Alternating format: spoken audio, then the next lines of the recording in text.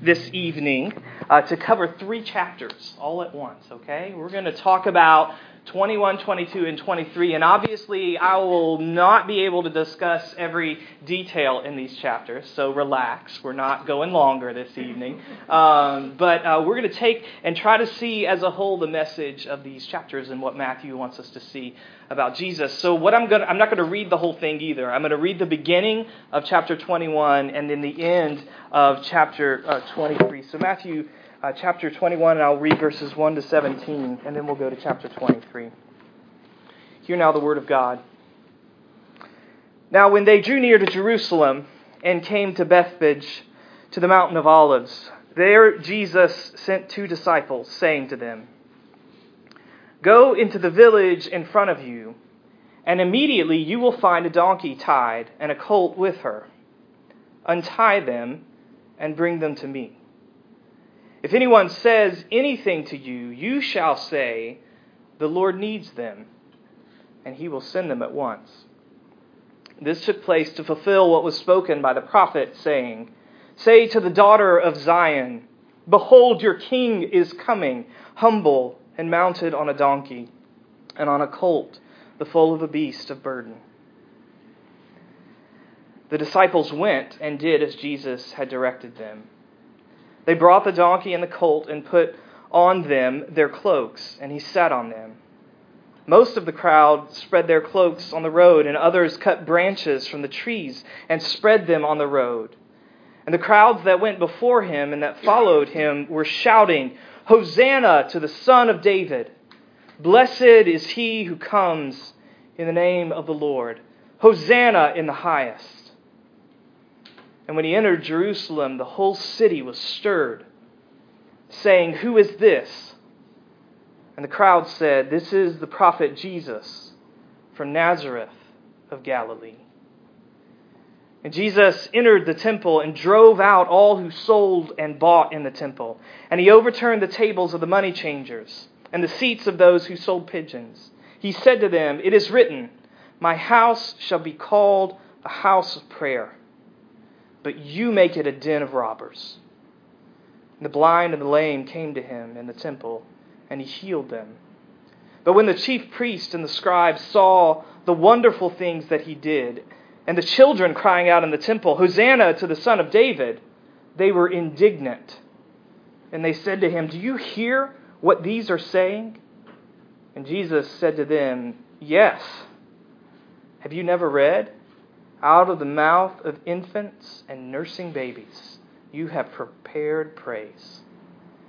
And leaving them, he went out of the city to Bethany and lodged there. And now turn over to chapter 23. And I'm going to begin in verse 37 and read through chapter 2 of verse 24. Chapter 23, verse 37. This is Jesus speaking. "O Jerusalem, Jerusalem, the city that kills the prophets and stones those who are sent to it. How often I would have gathered your children together, as a hen gathers her brood under her wings, and you would not. See, your house is left to you desolate. For I tell you, you will not see me again until you say, 'Blessed is he who comes in the name of the Lord.'" Jesus left the temple and was going away when his disciples came to point out the buildings of the temple. But he answered them, "You see all these, do you not? Truly I say to you, there will not be left here one stone upon another, that it will not be thrown down." Let's pray.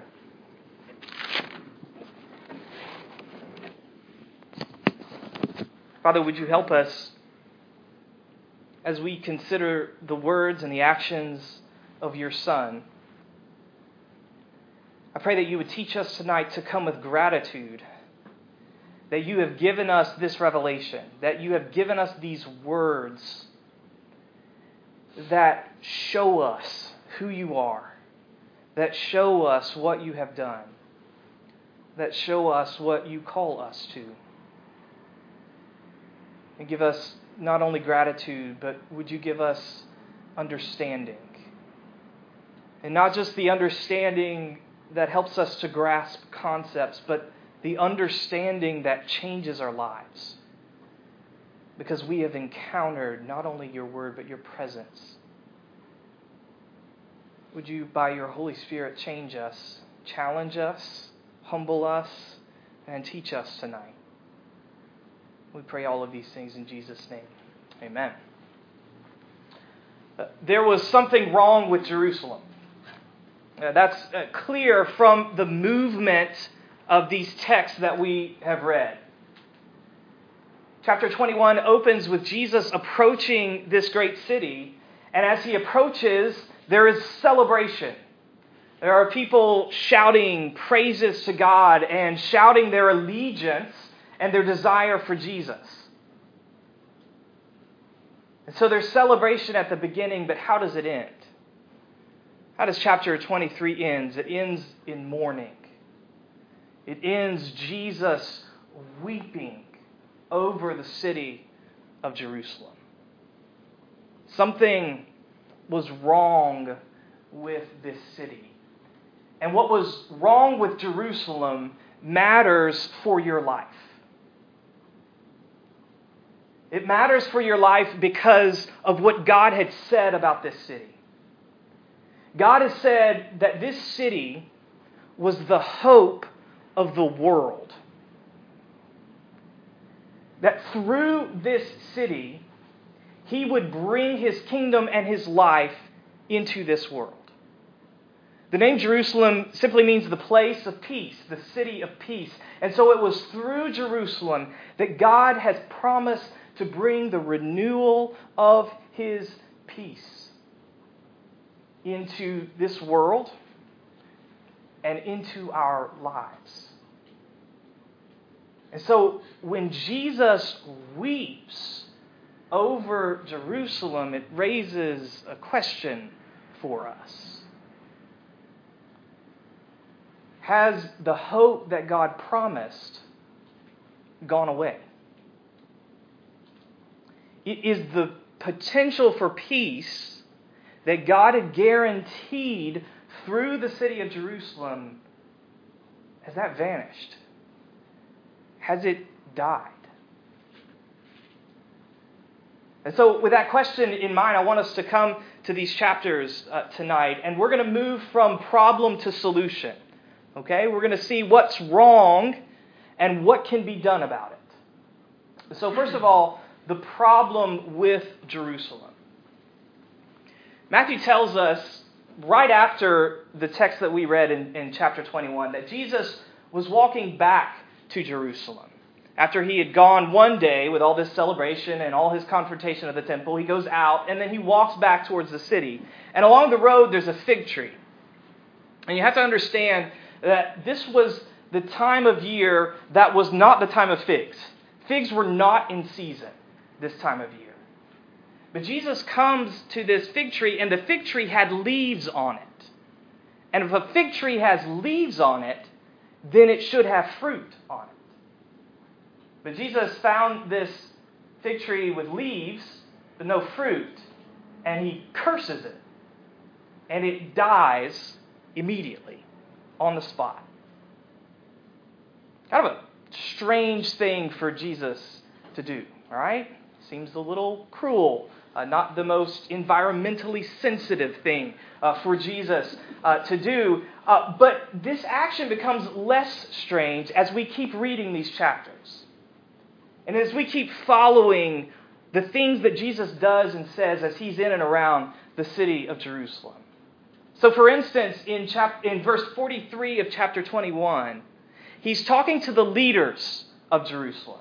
The elites, the political and religious, powerful people, the people who ran the city, who shaped the city. And he says to them, the kingdom of God will be taken away from you and given to a people. And what does he say about those people? He says that they will be a people who produce fruit. They will be a people whose lives have been changed by the kingdom of God, whose lives have been affected, whose lives show the evidence of God's kingdom, of His rule in their lives. The kingdom is taken from you and given to them. And then in in chapter 23, Jesus absolutely reams these leaders. This has been growing all throughout the gospel, and especially in these chapters. And we get to chapter 23, and Jesus is at his hottest. He goes after them, and actually, he curses them. He says 7 times, woe, and that's the word for cursing.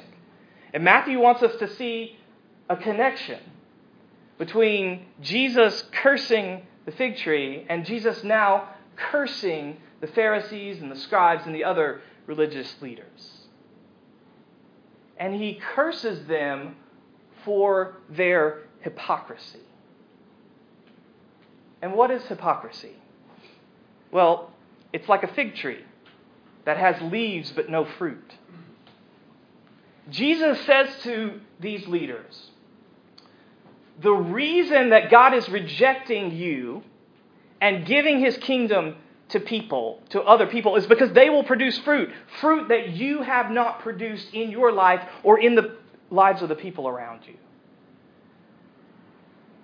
So these leaders, Jesus said, had talked a big game about God's law, but God's law had not changed the way that they live. These leaders had chosen little small things in the Old Testament to make big things, and big things like justice, they had made small things. And these leaders had taken that perspective, and they had burdened, Jesus says, they had burdened the people who listened to them. And they expected a rigor of the people who listened to them that they did not expect of themselves. And they did nothing to help the people with those burdens. So Jesus says to them, you are fruitless. You give the appearance, the leaves of a fig tree, but you don't produce the fruit. You have shaped a fruitless city with Jerusalem. You have shaped a place that has not produced the kind of lives, the kind of relationships that God wants for His people. And so Jesus curses them just as He had cursed the fig tree for being fruitless. Now, why? What had caused this fruitlessness? What caused the hypocrisy of the leaders of the city of Jerusalem? Well, look at chapter 23 once again. And read with me some verses we didn't read the first time around. And this is the end of Jesus' attack, his confrontation of these leaders. And he's told them what's wrong, and now he tells them why it's wrong. What has caused the hypocrisy that he is confronting them for? Verse 34 of chapter 23. Therefore, I send you prophets and wise men and scribes, some of whom you will kill and crucify. Some you will flog in your synagogues and persecute from town to town, so that on you may come all the righteous blood shed on the earth, from the blood of the innocent Abel to the blood of Zechariah, the son of Berechiah, whom you murdered between the sanctuary and the altar. Truly I say to you, all these things will come upon this generation. What had caused the hypocrisy of the leaders of the city of Jerusalem is that they rejected God's word. They rejected His communication to them. He had sent the prophets to them and said, listen, what I really want from you is not just animal sacrifices, but I want a broken heart. A heart that is broken over sin. That's what I wanted from you. And they rejected the message of those prophets. He had sent prophets to them and said, listen, what I want from you are not elaborate rituals. I want mercy for the poor. And they rejected and they killed those prophets. And that is what made them hypocrites. They violently protected their idea of what God wanted, rather than humbly receiving the revelation of God, what God said that He wanted. And so they gave the appearance of speaking for God, but in reality they spoke as God. They claimed to be living the kind of life that God wanted and to be able to tell the people around them how to live the life that God wanted. But in reality, they lived the lives that they wanted. And it's why Jerusalem was a fruitless city. It's why Jesus mourned over this city that had had so much promise. And the problem with Jerusalem is a problem that we share. It is a tendency that we share.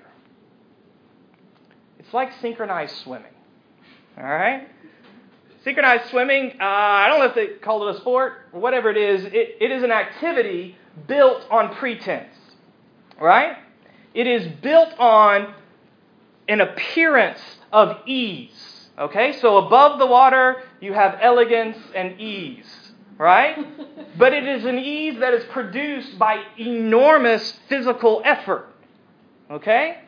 And what's interesting, well, I don't know if synchronized swimming is interesting, but in the modern world, this sport has been unable to maintain its pretense, to maintain its hypocrisy, because we've developed cameras, right, that can go underwater.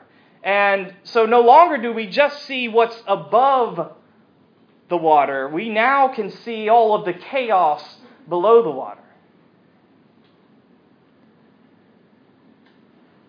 The gospel, the message about Jesus, the word from God through Jesus, must become like an underwater camera in our lives. The word that God sends to us does not stay on the surface. It does not just adjust our form above the water. It does not just help us to create an appearance of a good life or an appropriate life or a righteous life.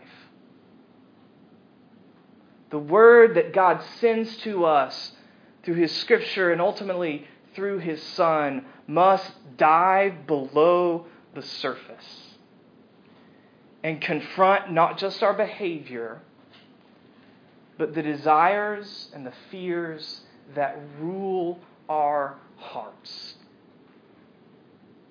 Jesus, if you come to Him by faith, He will not adjust your form above the water.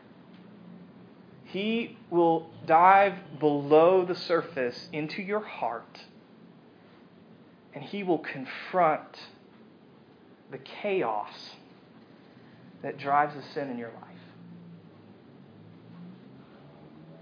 Are you willing to receive that? Are you willing this week to come to Jesus, who comes to you like a surgeon, doing something that is painful, to go inside of you and address what is truly wrong?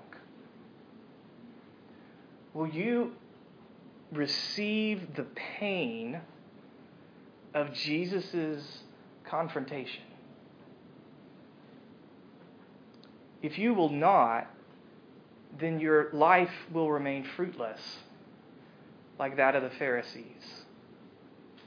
You might be able to adjust your behavior to look more appropriate, to look better, to be impressive, but you will not change in the way that God wants you to change.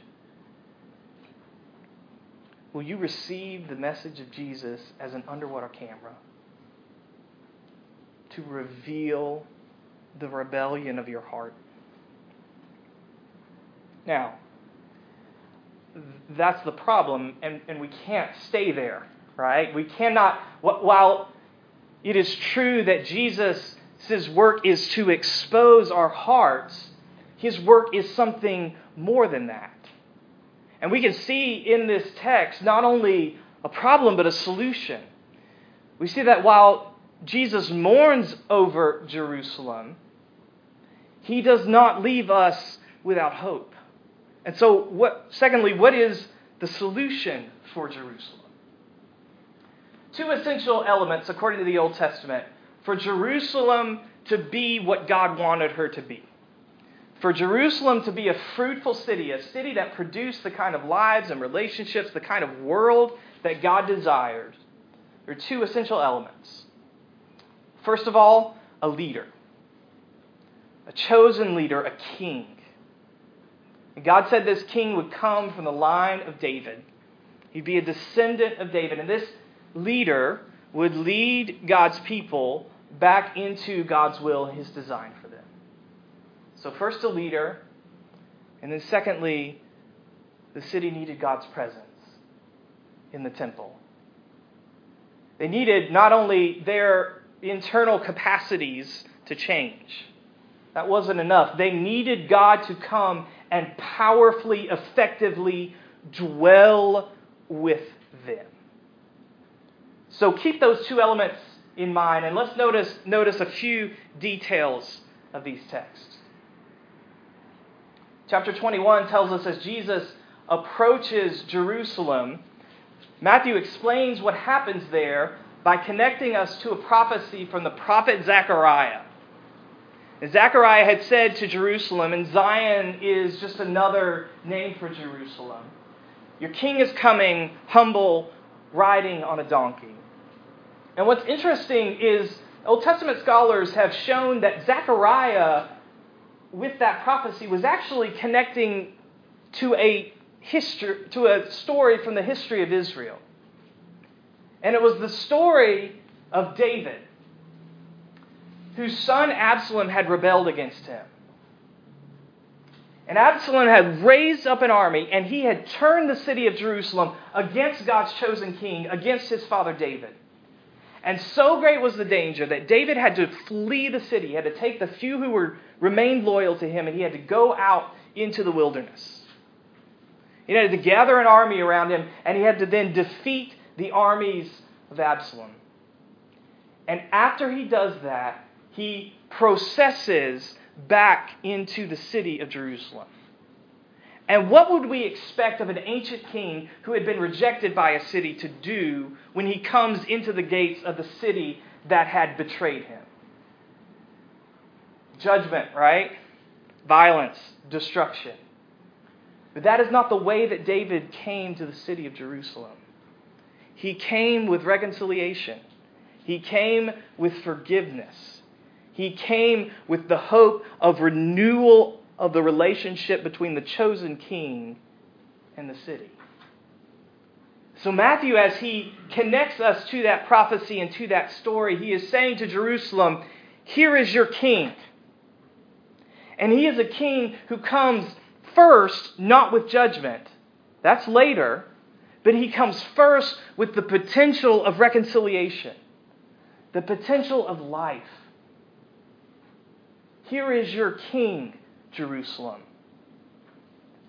And what is Jesus' first act as the true king of Jerusalem? He goes to the temple, right? He goes to this place that was supposed to be the place of the presence of God. And these religious leaders had made it a place of exclusion. They economically excluded worshipers whom God wanted them to welcome. And so Jesus goes in and violently cleanses the temple. He purifies the place of God's presence. And the children come in, those who were usually not allowed in, and they praise him. And then later in chapter 21, you remember verse 43 I mentioned that Jesus said the kingdom was being taken from the religious leaders and given to people who produce fruits? Well, how are those fruits produced? Back up one verse to verse 42. And Jesus quotes from Psalm 118, and he refers to himself as a stone. And he says it's a stone that the builders rejected, the leaders have rejected, but God has chosen. And what does that stone do? It becomes the beginning of what? Of a new building. Remember where Jesus is and what he's talking about. He's talking about the temple. He becomes the foundation of a new temple, a new dwelling place for God. So that as Jesus comes into Jerusalem, he comes as its true king, but not only its true king, but he comes as the renewing and the life-giving presence of God. He comes as the potential for Jerusalem to be renewed, to be transformed into a fruitful place once again. And how would it become a fruitful place? By receiving its true king. By receiving the true presence of God. So understand that the solution for the hypocrisy of Jerusalem and the solution for the hypocrisy and fruitlessness of our own lives is not internal, it's external. You see, we hear Jesus' challenge against hypocrisy, and we tend to turn inside and say, well, what can I do to keep it real, to do better, to have more integrity in my life? But the message of this text is that you cannot do that. You cannot overcome the hypocrisy and fruitlessness of your life. It is not a result of your internal reform. It is a result of the invasion of Jesus, the true King, the true presence of God. That is how your life will bear fruit. So when we think about hypocrisy, we think about the opposite of hypocrisy being authenticity, right? And that's right. That's what Jesus is saying. I don't want hypocrisy. I don't want falseness. I want authenticity. But think about that word authentic. It's a popular one in our culture, but think about what it means. So, for instance, there's a famous story about an art forgery. A man who, with great skill, his name was Van Meegeren, was able to copy the works of the Dutch master Vermeer. And he made millions of dollars selling these forgeries. And he would have gotten away with it, except he sold one of the forgeries to one of the top-level officials in the Nazi regime. And so when the regime fell and the international community was prosecuting these men, they found the works that this man had sold to the Nazi official. And so they come after him because of his contact with them, and they put him on trial for treason. And when he gets up on the stand, he says, no, I didn't commit treason, I just committed forgery. And he went about and had to bring in art critics and experts from all around the world to try to prove that the paintings he had made were not authentic. What makes a painting authentic? Not something internal to the painting. It's something external to the painting. A painting is authentic because it came from the brush of Vermeer, not the brush of Van Meegeren. No matter how much the two paintings may look alike, it is authentic because it has been authored. That is the way to authenticity in our lives. It is not to work harder at our character. It is to be authored by Jesus, the true King, the true presence of God. It is to lay down the pen, to lay down the brush of our lives, and to open ourselves to the artistry and the authorship of Jesus. So, for example, we've seen that the Gospel of Matthew talks a lot about relational conflict and how to deal with relational conflict. If I am working on my character, if I am pursuing fruitfulness with my own ability, I'm going to hear that and I'm going to think that it means that I need to be nice. Okay, so that's what my mama and daddy taught me. Okay, is that when you run into conflict, the way to obey Jesus is to pretend that it's not there and be polite. To put on the smile so that nothing gets ugly. Right? But that's fruitlessness. That's hypocrisy. That is leaves without fruit. Jesus' work in my life is to not allow me to stay at the surface of niceness, but to dive below the surface, to confront the anger and the self-centeredness that is driving the conflict. And the way to change is for me to open myself, for Him to write my anger as reconciliation, for Him to write my self-centeredness as self-sacrificial love, not just niceness, not just politeness. Or think about what Jesus says about money. When we hear the Bible talk about money, we want to go to percentages, but Jesus will not leave it at the level of percentages. He calls you to open your heart to His authorship. He calls you to open yourself to His confrontation of your trust and worship of money and to His transformation, so that in your heart, in your life, you will worship Him, you will seek His kingdom. And that work isn't just talk. It isn't just the teaching of Jesus. He gave His life for that work. He died on a cross. He rose from the dead. He gave His Holy Spirit to us so that He could produce fruit and not just leaves. And that is why when Jesus mourns over Jerusalem, it is not a hopeless sadness.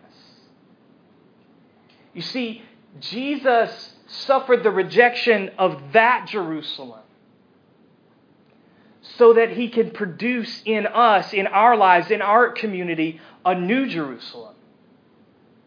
So that He could gather around Him a community of people who by faith open themselves to His authorship, open themselves to being written by Him. And that as they do that, He changes them. He produces fruit.